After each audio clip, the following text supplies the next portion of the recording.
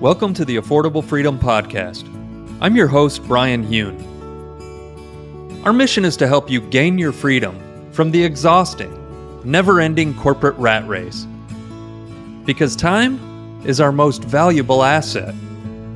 And life's just too short to do work we hate. Thanks for slowing down. All right, welcome to the Affordable Freedom Podcast, everyone. Today, my guest is Nora DiNuzzo. She's a friend of mine that I originally met on LinkedIn, and now we're part of the first-gen entrepreneurs group together, which I think has been really beneficial for both of us. So Nora and I have connected. We found that we have a lot of shared values. Both of us have very strong opinions, I would say, but we disagree in several areas too, which is totally fine and actually totally cool. And I'm excited to have her on the show here today because I think in this new era that we're going into, collaborative problem solving is actually a really good business model. You know, if you can help people to solve problems, you can, continue to focus on maximizing the value of your service to that ideal client. You can then use social media to find the right people instead of trying to be everything to all people. And, you know, if you can do that, you can build a successful business and create an income stream online. And that's a big part of gaining affordable freedom, which is what this show is all about. So, Nora, thanks so much for coming on today, my friend. Thanks, Bryan, for having me. This is so fun. Always so fun to chat with you. Agreed. So I wanted to start giving the listener a little bit of insight onto your background. You know, you've experienced a lot of success in the corporate world, working for ad agencies, so much so that I know you've talked about how you've given pitches to some of the largest companies in the U.S., yet you still decided to walk away from the quote-unquote dream life to do your own thing. So I was wondering if you can talk a little bit about why that is and, you know, kind of what this process of self-reflection and intentionally choosing a new path looked like for you. Yeah, absolutely. Thanks for asking. I mean, I think like living the dream is relative and the dream is different for everyone. And also the dream evolves. So what my dream was early in my career, you know, to climb that ladder, to get, you know, from manager to director to VP, which I did, and to pitch bigger and bigger brands, which I did. You know, you get to a point and then you're like, all right, been there, done that. Like, what else? And that dream you were chasing that whole time, you know, maybe you get to that other side. You get to the corner office or you get to that boardroom. And I felt like once I it's kind of, I don't know. I think in song lyrics a lot because I'm a singer and I'm a musician. And if any of your listeners are Hamilton fans, you know, you're desperate to get into the room where it happens, right? And then I finally got to the room where it happens and I felt like a cat clawing my way out. I was like, get me out of this room. I don't like this room. I don't like this table. It's like the thing you were chasing all along that you thought you wanted, you get there and you decide you don't want it. Like that's a really weird sensation, but it does happen to people, you know, and I know you've talked a lot about burnout. And I think that's a little bit what burnout looks like is chasing something so hard you get to it only to realize it's not actually what you want or what you want anymore. So I would say like, yes, early in my career, I wanted to work with bigger brands and have those bigger at bats. And then you get them. And then it's like, all right, like your priorities shift. And also becoming a parent really shifted things for me. And then the pandemic. I mean, not many of us other than scientists probably predicted that was going to happen. So we didn't know like what life after a scenario like that would look like or feel like, or how it might change what we wanted in our life. So that was a big driver too for why I decided to go off on my own. It's just the experience of living through the pandemic with very small children and while trying to work a VP level job. So I've got a couple questions. The first one is, what drove you, do you think, in the first place to want to get in that room that you were talking about? And then what was it about that room? Give us some insight into what that room looked, without giving any details and, throwing anyone under the bus. But like, what did that look like where you were just like, all right, this room sucks? Well, I mean, the going for it, like why do we, right? And like I've talked about this quite a bit is like, I never aspired to be an entrepreneur. Like that was never in my consciousness because, we're in first gen entrepreneurs, meaning our parents were not entrepreneurs. So that was never something I thought was possible in my life or I desired. Like I thought if any of your listeners are like TV and film fans, like, Mr. Burns from The Simpsons, I'm like, okay, well, I get why he's an entrepreneur. He has like a shitload of money. Or yeah, he is. Smithers. But then we're like super innovative, like, Doc Brown from Back to the Future. I'm like, okay, well, I get why he's an entrepreneur because, he's a little bit crazy and just no one would let him do that thing. He's got to be on his own to do that thing. So in my head, I'm like, well, I'm good at what I do. I can help people make money. Like that whole meme, like you had one job, like that's me. Like you have one job, make us millions of dollars. So like, you do that for a company, right? Like you do that for someone else's company. Never really considered that I could do it for myself for the longest time. And then one day I was kind of like, I could just make this money for myself now that I know how to do it. Right. But as far as one thing, I'm sorry to interrupt, but I remember you were telling me before about like the actual numbers in terms of like how much you were bringing in for the company versus how much you were being paid. Can you go into that a little bit?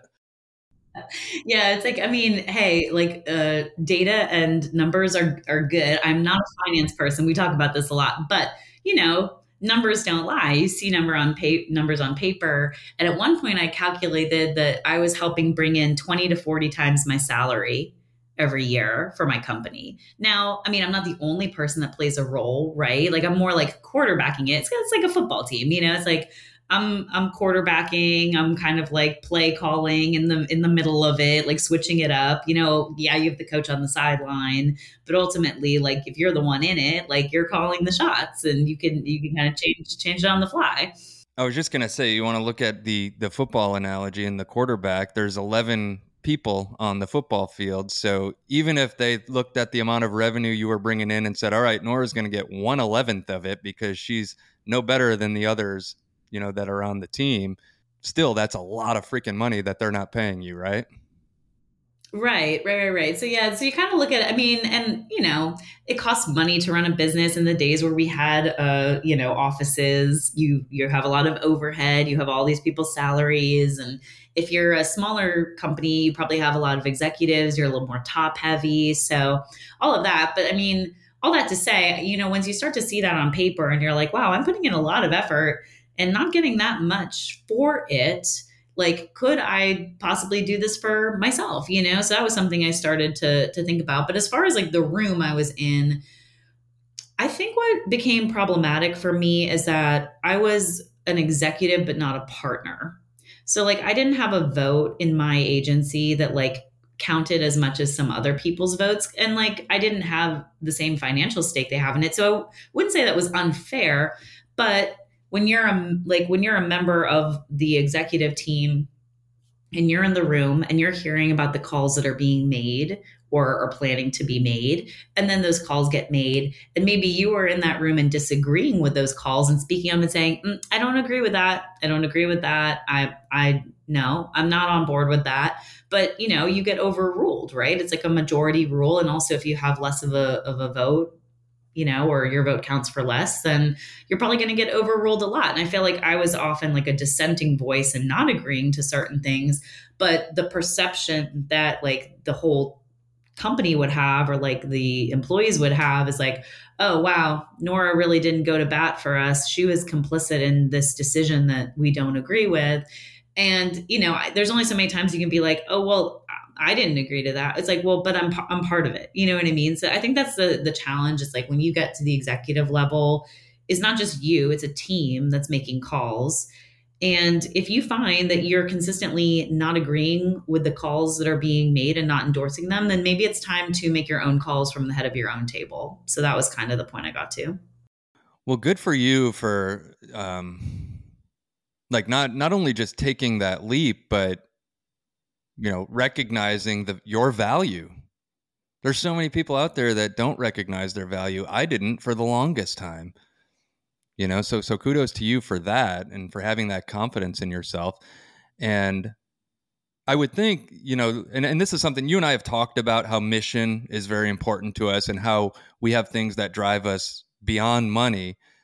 And so you were in that role and you could have said, you know what, whatever, I'm making a lot of money. My life is good. And that's kind of what I think corporations bank on, is that most people will kind of make that decision. But you got to a point where you decided, like, I need more. There's more to life, probably, in addition to the fact that you could be making more money elsewhere. So I wanted to bring that up because I was wondering if you could talk a little bit about the mission behind the work that you do and how that drives you, because I think both of us agree, like, that as a new entrepreneur, if you're going to do your own thing, you got to have something that's really going to drive you other than money to keep you moving through all the adversity. So can you tell us a little bit about that? Yeah, absolutely. So my coach, I just finished her coaching program. It was a 9-month peer coaching program called Edge. My coach, Christy Uffelman, worked before she started her own company for an entrepreneur, Jack Mascaro, in a construction company. He owned the Mascaro company. And now his sons and, it's like future generations are passing the company down. But when she worked for Jack, he told her, and this is like that whole thing about, I didn't think I would be an entrepreneur and I'd like never aspire to it. When she told me what Jack said, I was like, oh my God, that's the unlock. Like that, that is so me. He told her entrepreneurs go into business to fix something that drives them nuts. I was like, that's it, because there's so many things that drive me nuts. Like I said, those calls are being made. I'm like, I don't agree. I don't agree with that. So it's like that concept that like, there's something, like you said, there's something more than just like making money, right? Like there's a thing that I don't agree with. Like ethically, I don't agree with that. I don't agree with this. I don't agree with that. Like, and I think about the intersection of ethics and capitalism a lot. And we've had some really good conversations about that. And at first, I was kind of like talking to people in my network and asking like, oh, do you think it's possible to be an ethical capitalist? Or, can we talk about ethical capitalism? And a lot of people said, no, those two things are mutually exclusive. Like, like, capitalism is extractive. Capitalism is, chasing profits and putting profits over people and over the environment and over many things. And but at the same time, I'm like, well, what other system do we have? Like, and my friend Amina Chaudhary, who's also in First Gen with us, talks about like how being born onto the conveyor belt. Like we were born onto the conveyor belt of capitalism. And as far as we know right now, there's no way to get off the conveyor belt. So what are you going to do while you're on it? Right? Like, can you fix it? Can you rebuild it? Can you redirect it while you're on it and while it's moving? And so now I talk about it and think about it as being an ethical actor within the system of capitalism. And until such time that like someone else creates another system that we can participate in, like this is what we got. So we have to figure out how to move and operate. If you consider yourself to be an ethical business person, how can you operate ethically within the system that we have? And the other thing about like my values and why I'm doing what I'm doing is that I always felt from working on some innovation, a lot of innovation projects at the agency level, was that the most innovative stuff was happening at small businesses. Like it's very hard, the bigger the ship, the harder it is to turn, right? The harder it is to change course. So when you're working with a company like J.M. Smucker or Nestle or PepsiCo or, any of the big, like I worked in food and beverage CPG agency for many years. So when you're working with a company that large on any R&D initiatives, it's very difficult to create new products and bring new products to market because there's so much at stake, right? And there's shareholders and you have to like consider not only the investment, but like the reputation of the company. And like, what if they launch something that is not aligned and doesn't help build their reputation? So innovation happens very slowly at a lot of those companies is what I'm saying. But at small businesses, they're founder led.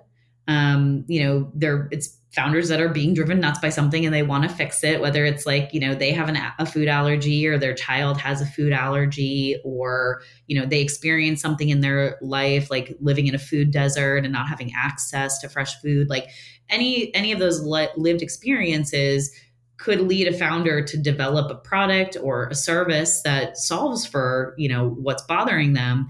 And it's actually easier for large companies to acquire those small companies than it is to come up with the innovation themselves. And so all that to say, like over time, like I would encounter these really cool small brands, startups, maybe they had seed money or series A, B, C. So they, had a few $1 million, but like total, not for marketing. So like a fraction of that would be for marketing.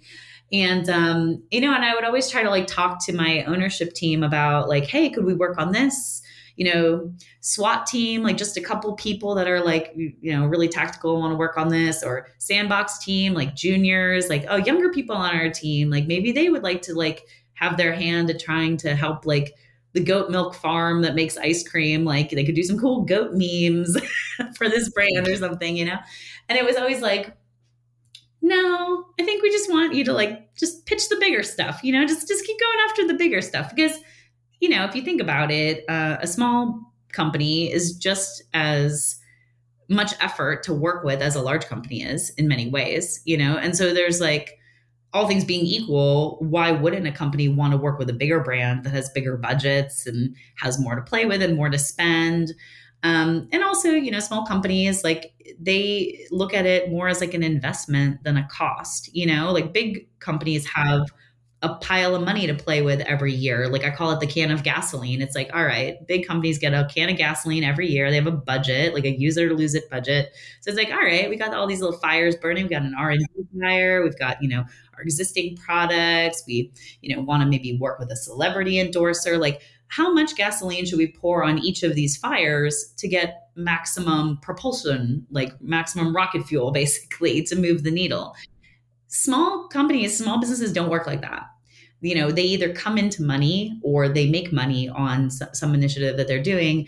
And now they've got some money to like reinvest into themselves. But it might only be, $10,000 here, $50,000 there. It's not like millions and millions of dollars just sitting there waiting to be spent, typically speaking. And so when you're making an investment, like you have high hopes and you have high expectations. It's very different than like, oh, well, we just get this budget to spend every year. So let's just like play around and see what we can get with it this year, versus like, I'm gambling with my kids' college fund here, or I'm, investing, a large amount of money back into myself in the hopes that it will pay off. Like that's a very different mindset and mentality. So, I don't begrudge the companies I worked for not wanting to work with small businesses for that reason. It's just like, it wasn't a good business decision for them.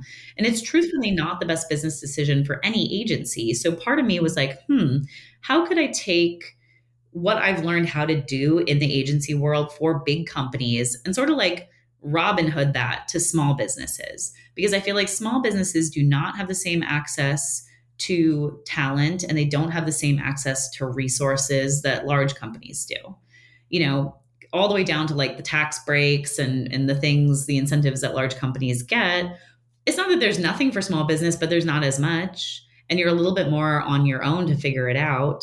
And if you go and approach an agency, they're going to tell you, just like my agency would say, you don't have enough money to work with us. And so then what are they left with, right? Like, over here, we've got big businesses and ad agencies working together and they make each other money.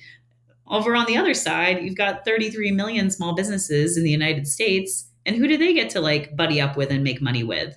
Random people on Fiverr that say that they can, write a website or, do a strategy. Like some of them can, but some of them are charlatans. I'm just going to be straight up. Like they are not, like not everyone on those platforms is vetted. And if you've ever experimented with working with people on a public platform like that, you will find over time that you don't always pick the right one. And so like, that's why people want to come to ad agencies, is because we are vetted talent. Like those people are not on staff or permalance if they're not good at what they do.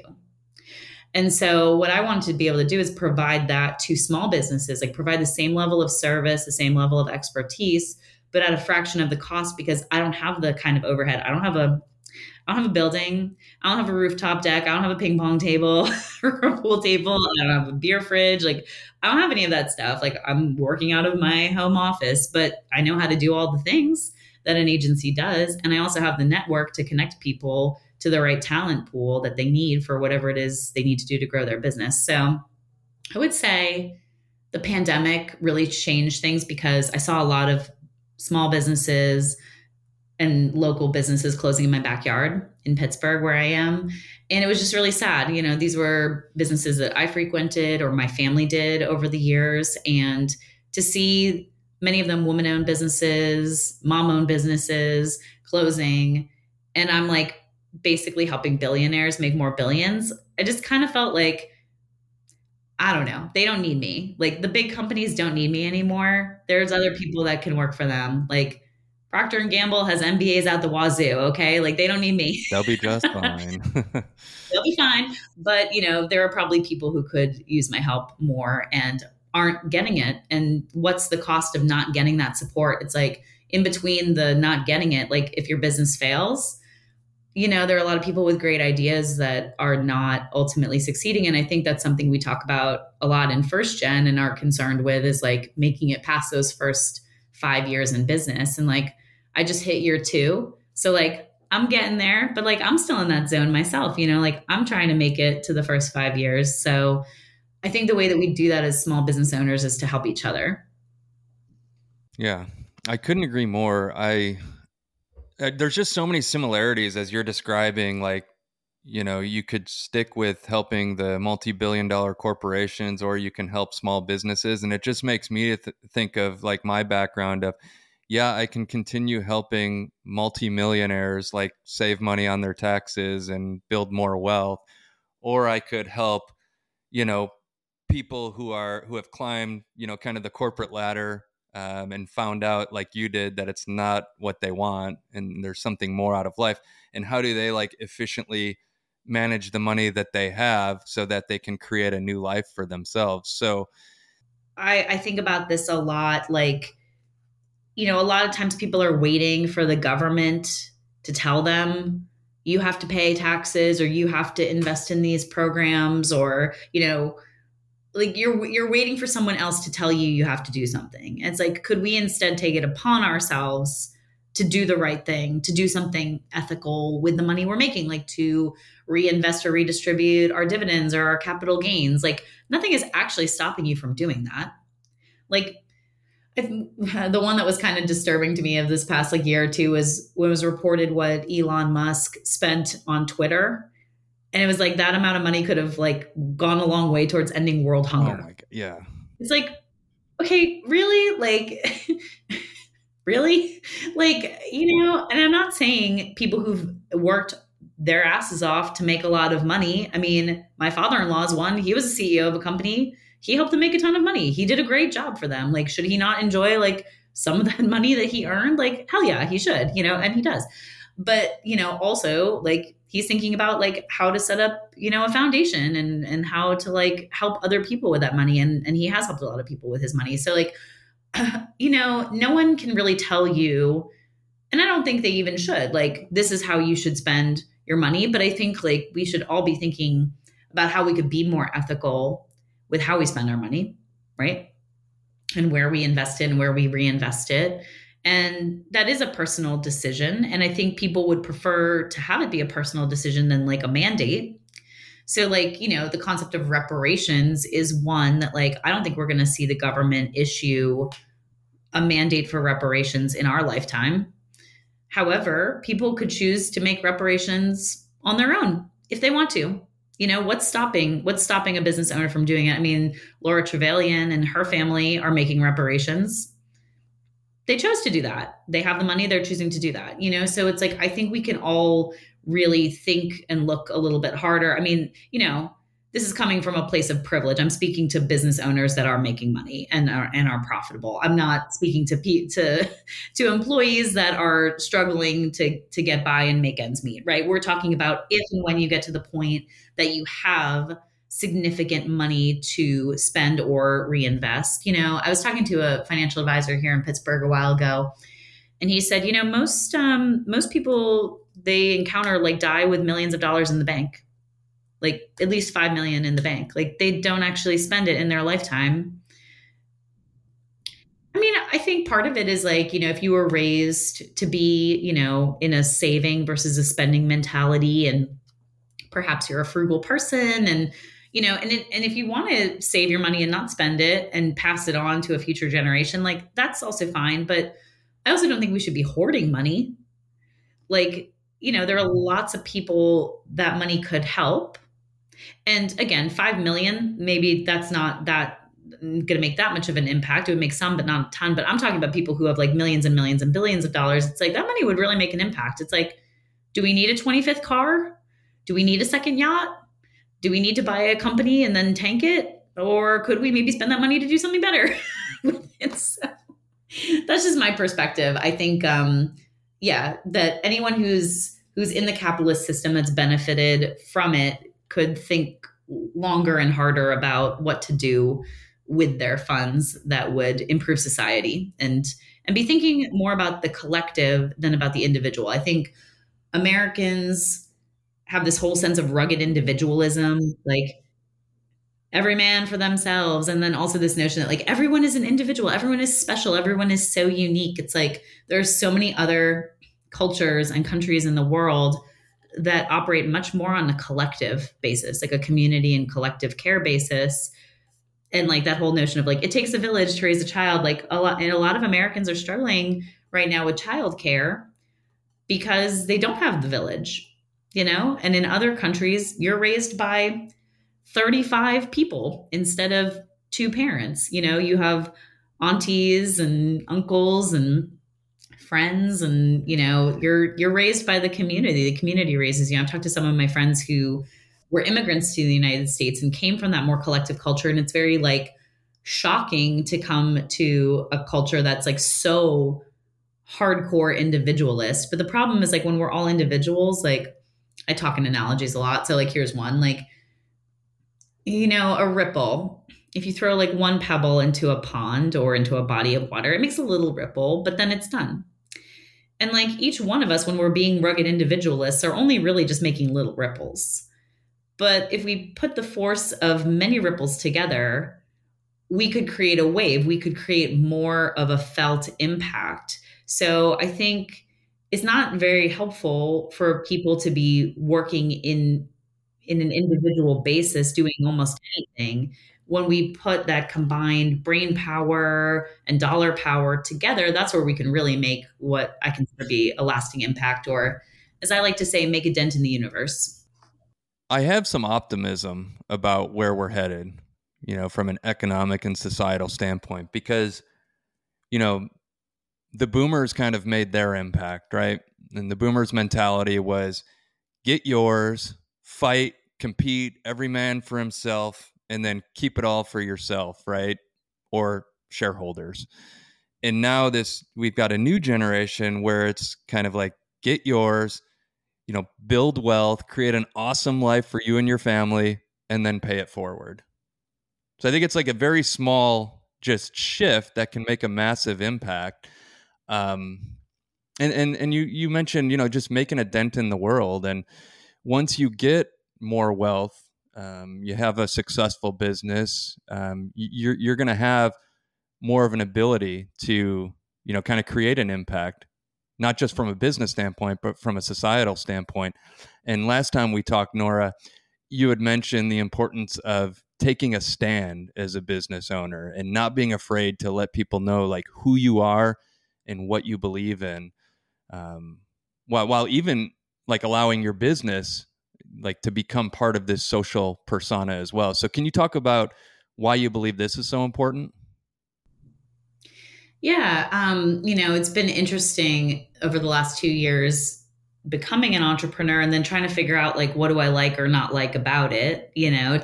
Someone just asked me yesterday, would you ever go back to working for an agency? And I guess I've learned to never say never at this point, right? Because things I never thought I would do, I'm doing.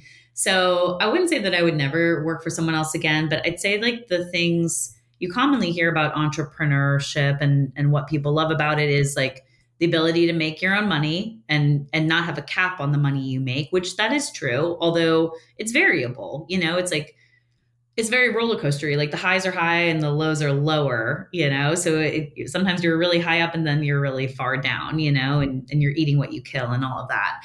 So a lot of people talk about the money. A lot of people talk about time and like flexibility of time. So like, yes, it's awesome that like I can get my kid on the bus at 8:45 in the morning and get her off at 3:45. And I don't have to be at an office for 8, 10, 12, 16 hours anymore, which I did before I had kids often. So the flexibility of time is great and the money can be great. But what I think I really love the most about it is I now have the ability to freely speak my mind because I'm not representing someone else's company. Like I am not towing anybody else's line but my own. So no one can fire me from my company for something I said. I mean, individual clients could choose not to work with me or not to work with me anymore if they disagree with my positions. But also, it's like, that idea that, like, if you don't stand for something, you stand for nothing. And, like, wouldn't we rather state our position and stand for something as business owners? Because, I will tell people straight up, like, I am working on becoming more and more anti-racist every day. And if you don't like that and you're a racist, well, I don't want to work with you. So it's not really a problem for me if you dislike that I'm involved in anti-racism activity, because if you're a racist, I'm not interested in working with you anyway. And I'm definitely not interested in making you money. So, and so I think, and again, for me, like, you have one job, make people money. I've realized over time, like, every time I'm investing time in making other people money is time away from my family and myself and things that I want to do. And there is a value exchange there. So it's not like I'm getting nothing for it, but I put a lot of effort into making people money, and I'm not going to make money for jerks. I'm just not going to do it. At this stage in my career, I'm turning 40 in a couple months, and the second half of my life, the first act was learning how to make money and make money for other people. Now I'm going to make money for myself, and then I'm going to reinvest those gains into things that I think are important to me. So I'm a strategist, I'm a planner. So I'm usually thinking 5 or 10 years out and, like, thinking, like, what's the ultimate goal and working backwards from that, or what's this stage's goal. So I think about my career and, like, work in decades. And so for me, this next decade, 40 to 50, is going to be, build my businesses, make my money. And then I hope that my 50s will be about investing in other people's businesses and becoming an investor. So I've not done that yet, but that's actually my favorite word in the English language, is yet. There you go. Because I'm not a millionaire yet. I'm not an investor yet, but I will be.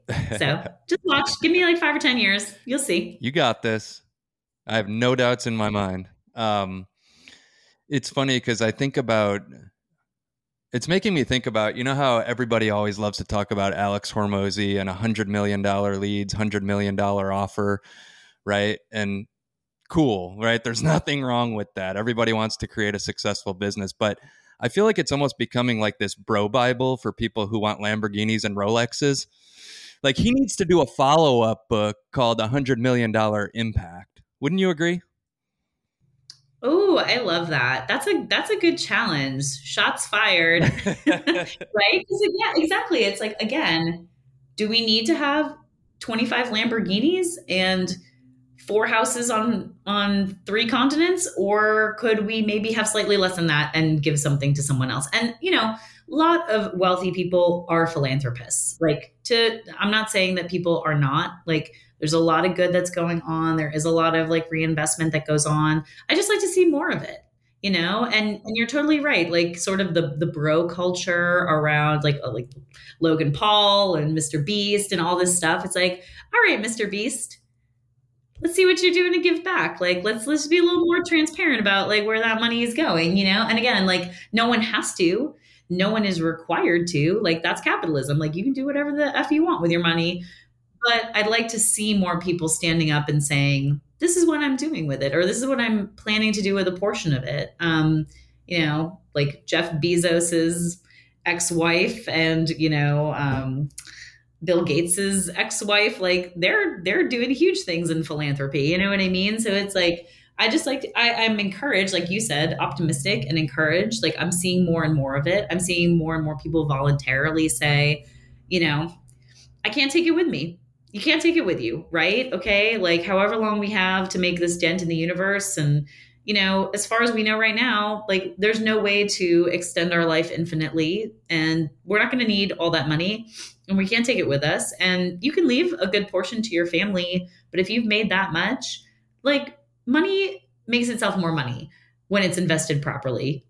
You know that. And I tell my clients that all the time. I'm like, money is actually an infinite resource because money can make itself more money. Time is a finite resource. We cannot make more time. So you have to use your time efficiently and wisely. But yeah, I mean, money can make more money. Like, so why don't we just pool the money again, collective, ripples, little bit of money sitting here, here, here, here doesn't make itself that much. When you put it all together and you get the compounding effect, that's where you can make a really big impact. So I think it's cool to see like some of these funds developing. Like there's a lot to say about like the ethics or lack thereof in venture capital funding or private equity funding, but I am seeing more and more women get involved in investing, and more people of color get involved in building their own funds. Obviously we have the Fearless Fund lawsuit going on right now, which is kind of disturbing, I think, but just in terms of what they're going through. And I've said a lot about that. I actually most recently got banned on LinkedIn for hate speech. Oh, really? Because specifically about Fearless Fund, I made a comment that said, I don't know if your listeners know, I'll just give the quick rundown. So the Fearless Fund is run by two Black women, and they have grant programs for women of color who are entrepreneurs and business owners. And these grants are usually $10,000 or $20,000 a piece to help with their business. And the same person, his last name is Bloom, I think Edward Bloom, that did the whole affirmative action lawsuit, like that went all the way up to the Supreme Court, and he won. He is now suing them. His organization is suing the Fearless Fund to say that using a statute from 1866 that was actually supposed to help Black people coming out of the era of slavery to not be discriminated against on a racial basis for contracts. So he's using this law from 1866 that was intended to help Black people and flipping it on its head and saying, you are racially discriminating against white people who would want these $10,000 or $20,000 grants. And so I made a comment. This is my friend Erin Corrine Johnson posted about the Fearless Fund, and I had a comment on it where I said, wow, white men have the whole loaf of bread and they can't even leave a crumb on the floor for someone else.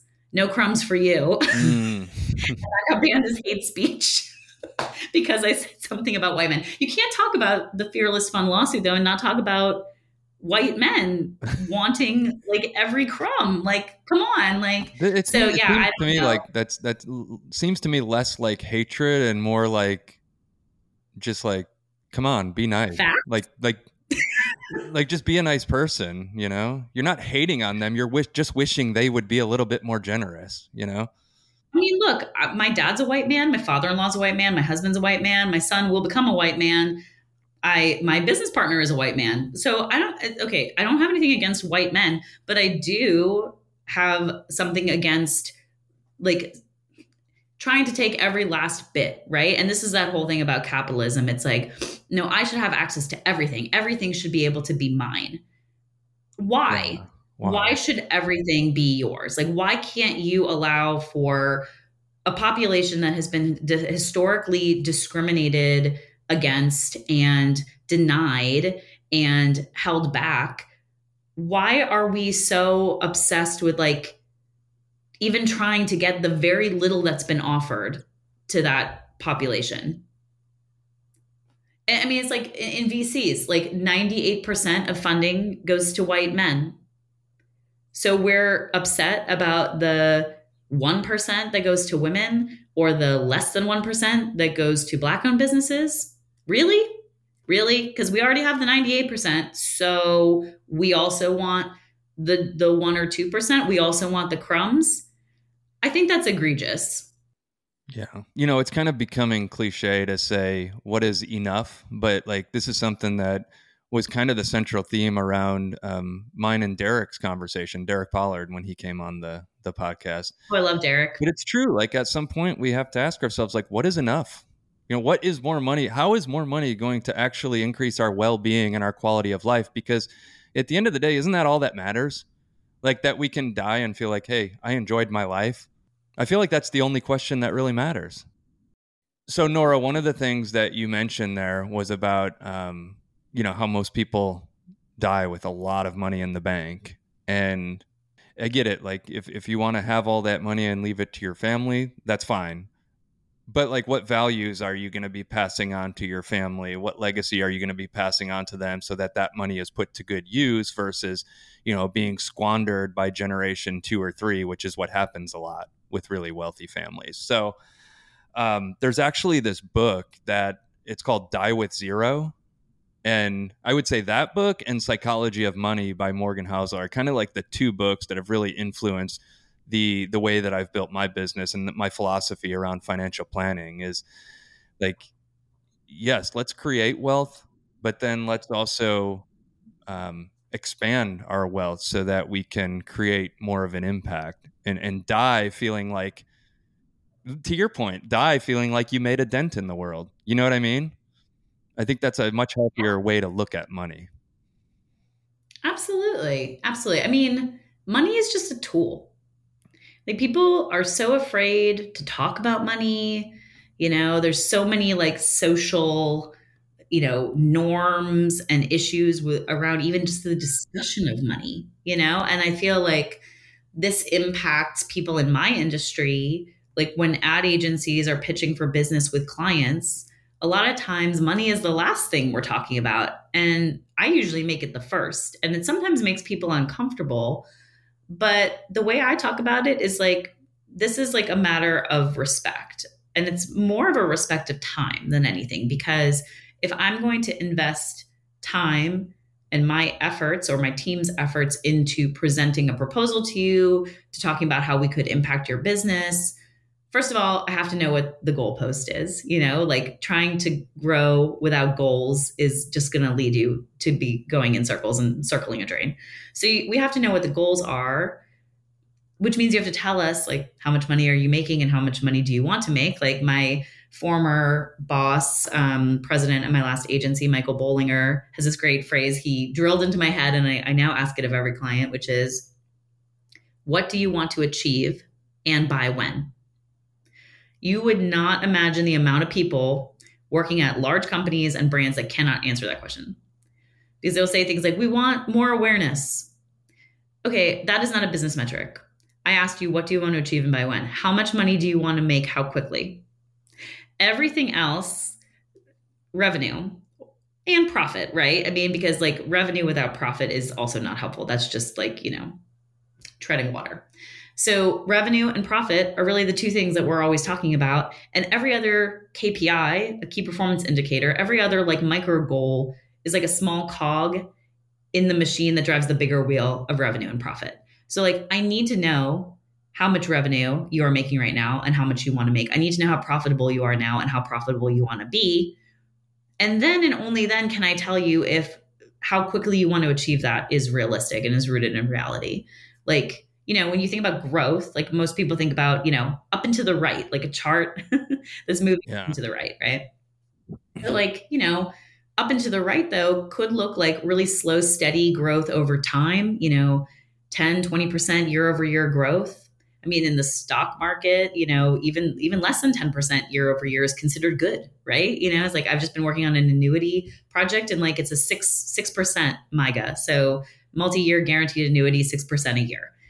And that's better than some CDs and some products or some savings accounts that are returning even less than that. So, right. So like that would be like a slow, steady growth up into the right chart. But then there are also businesses that like shoot up really fast, like have an astronomical rise. Like you look at Rihanna starting Fenty Beauty and within 3 years, it's worth $2 billion. Like that's unusual. That's an outlier. But sometimes businesses grow really far, really fast, and sometimes they grow really slowly over time. So, growth can look like, well, if you're on audio, you won't see my little hand visual, but it could look like this or this or this, like there's a lot of flex to growth, but then you have to have that conversation about like, all right, if you want to grow really fast, what is it going to take from an investment standpoint to get there? And not just in dollars, but like time cost, people power, like all those things.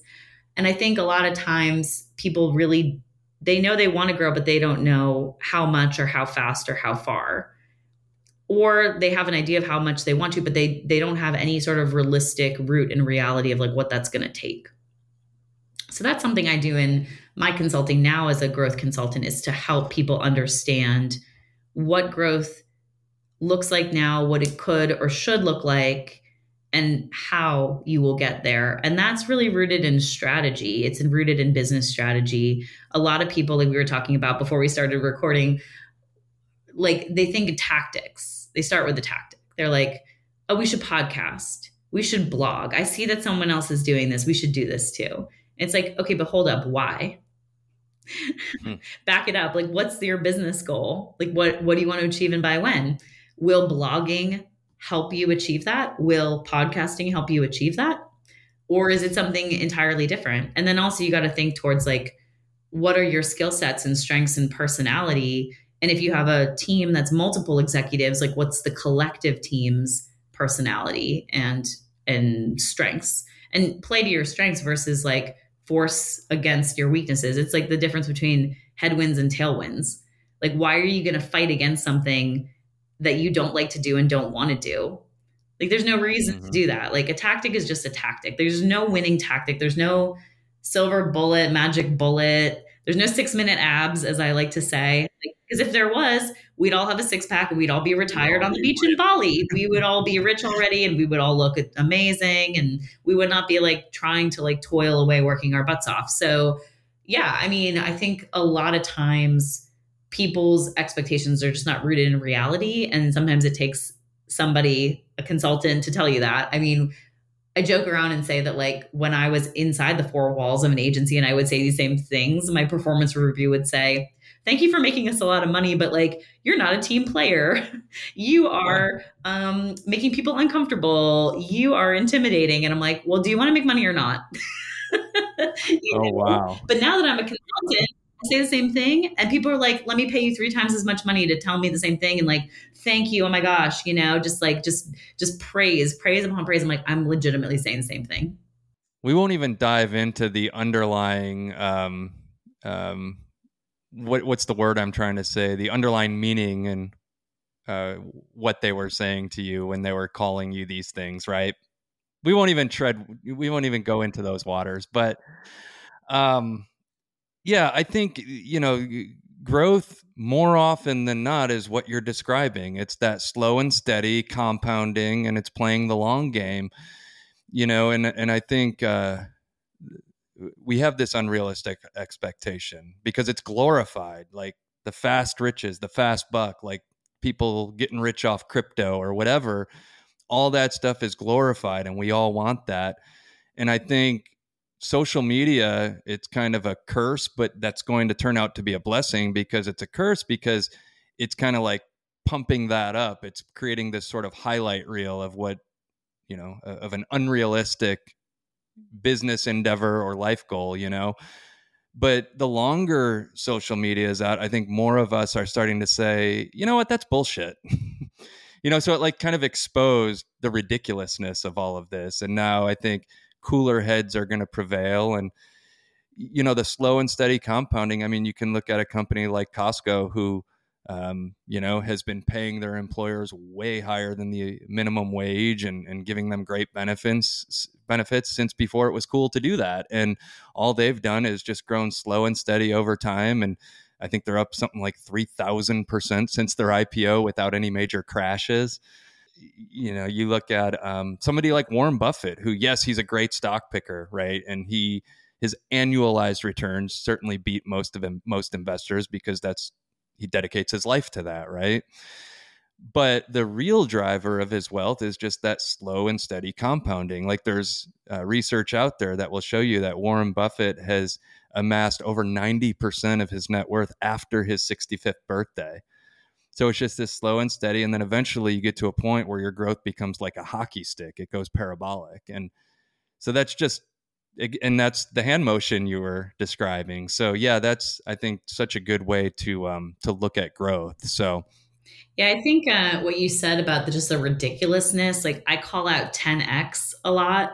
Like, people love these little on social, little like hashtags and handles and short ways of explaining something. But I think the 10X thing is really out of control because, people have now even almost like used it as an expression of like 10X your life. like make your life 10 times better. It's like, what does that mean? When you say 10x, people are thinking revenue or they're thinking profit, like they're thinking money.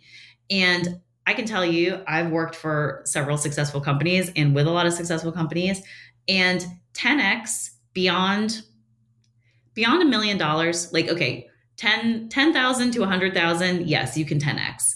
100,000 to a million. Yes, that's doable. A million to 10 million, or 10 million to 100 million, or 100 million to a billion. Get out of here. Like, that doesn't happen. Like, that does not happen in a year. That does not happen overnight. Like, if a company does 10x, it is over a significant period of time and not without a lot of effort into even just like, you have to become a whole different like business entity.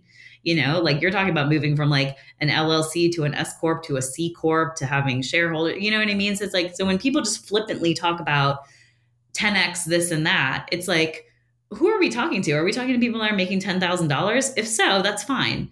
But you have to like quantify it. Like, just throwing around 10x as if that's like an easily achievable thing. I was having lunch with my friend Tiffany Harden yesterday, and we decided to call that charlatan shit.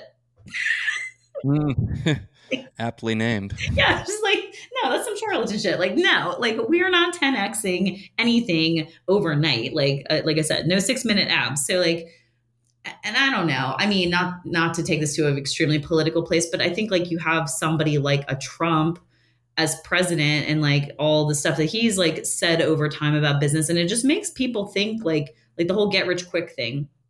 It's like, oh, well, all you do is blah, blah, blah. And then here you have millions of dollars. It's like, that's not really how business works. Not for most businesses. I mean, again, you have these outliers of things that went viral or things that were like astronomically successful, but there's usually something else going on behind the scenes as to why that happened. So like, think about that, it's sort of like politics. It's like, there's so much going on behind the scenes that nobody sees in terms of like what drives success or lack of success. And so, you have to think about, it's like the Wizard of Oz, like what's going on behind the curtain. When we only see what's in front of the curtain on social media, you really don't know how these businesses are growing. And also what are they doing either ethically or unethically, more likely to experience that level of growth. Like you have to consider that, because again, take it back to ethics. Like, can somebody 10x their business? Yes, it's possible. Did they do it in an ethical manner? Question mark. Mm-hmm. Yeah.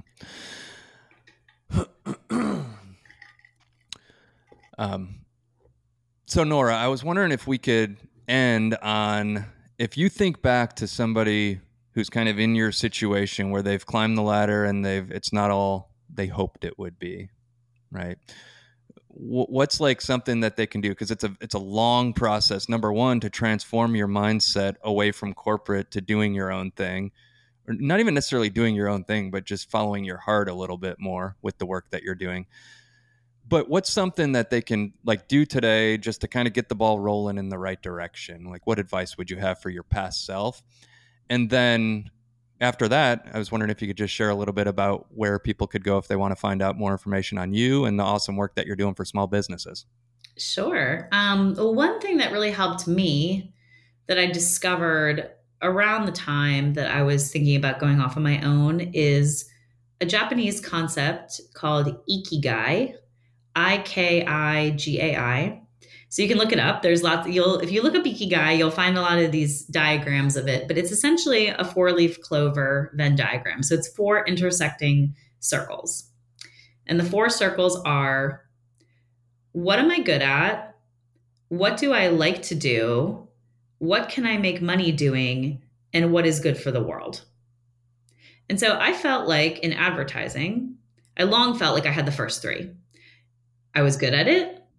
I liked it. It was interesting. I was working with interesting people. I mean, you work in advertising, you work with creatives and strategists and just data scientists and just cool people. It's like when people talk about like starving artists and like, oh, don't go into art, you won't make any money. Like, it's actually a place like you can make money in doing art, and like the union of art and psychology. So like that always fascinated me. I always loved advertising. I still do. And now I consult to agencies. So like I haven't left advertising really.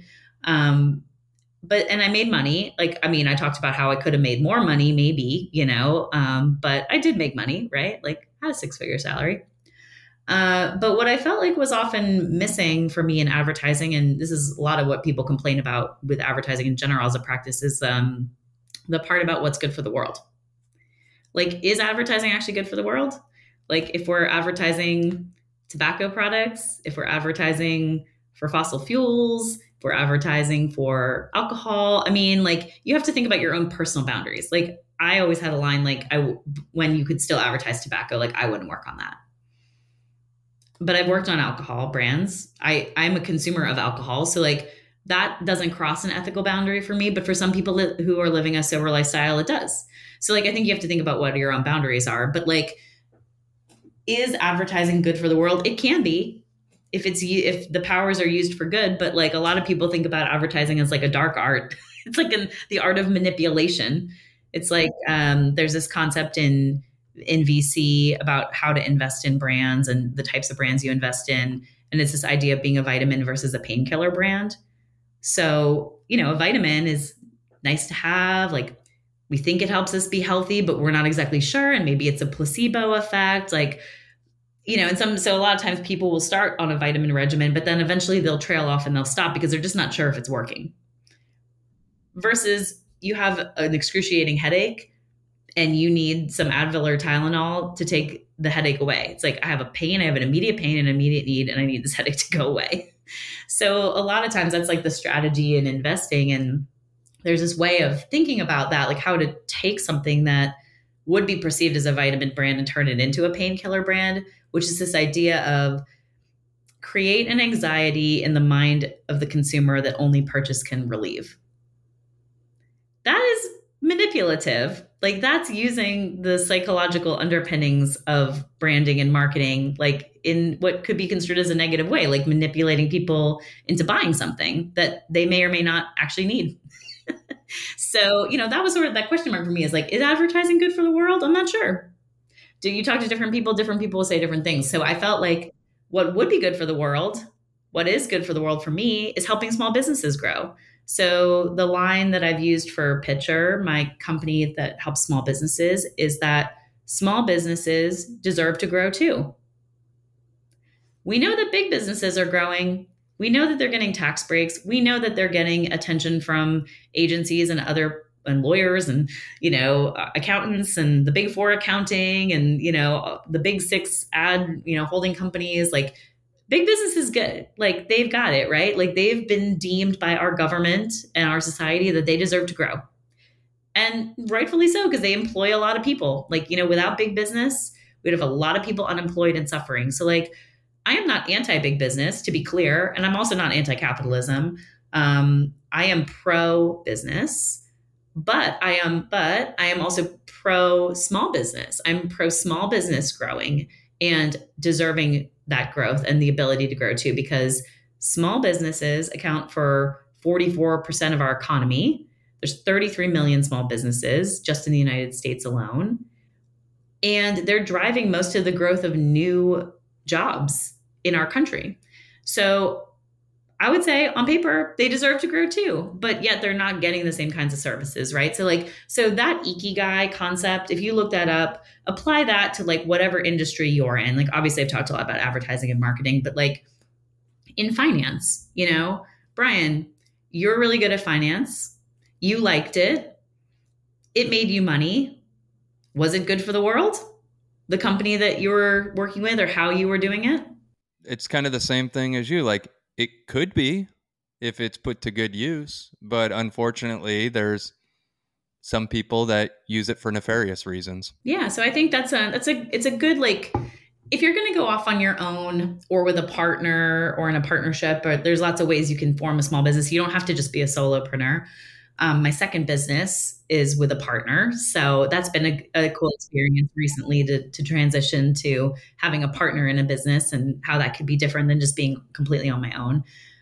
But yeah, really ask yourself, like, what kind of dent do I want to make in the universe? And do I think that what I'm doing right now and how I'm doing it is good for the world?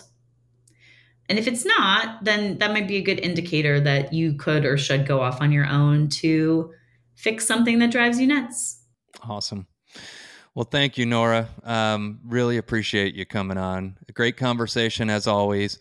And obviously you're on LinkedIn, so I would recommend anybody, if they're not already following you, to follow you on there. Your name will be in the show notes spelled out. So oh, thank you. That's where you'll find most of my stuff. Yeah, on LinkedIn. Is LinkedIn kind of where you're primarily active? Yeah, well, I have two little kids and two businesses, so I don't have too much time. Like we talked about time being a finite resource. I do not have much time to be on multiple platforms. Like you won't find me on TikTok. You'll rarely find me on Instagram, but you will find me on LinkedIn a lot because I have found that investing time into that platform has actually yielded a lot of incredible friendships. That's how I found out about First Gen and Andrew. So that, brought us into each other's orbit.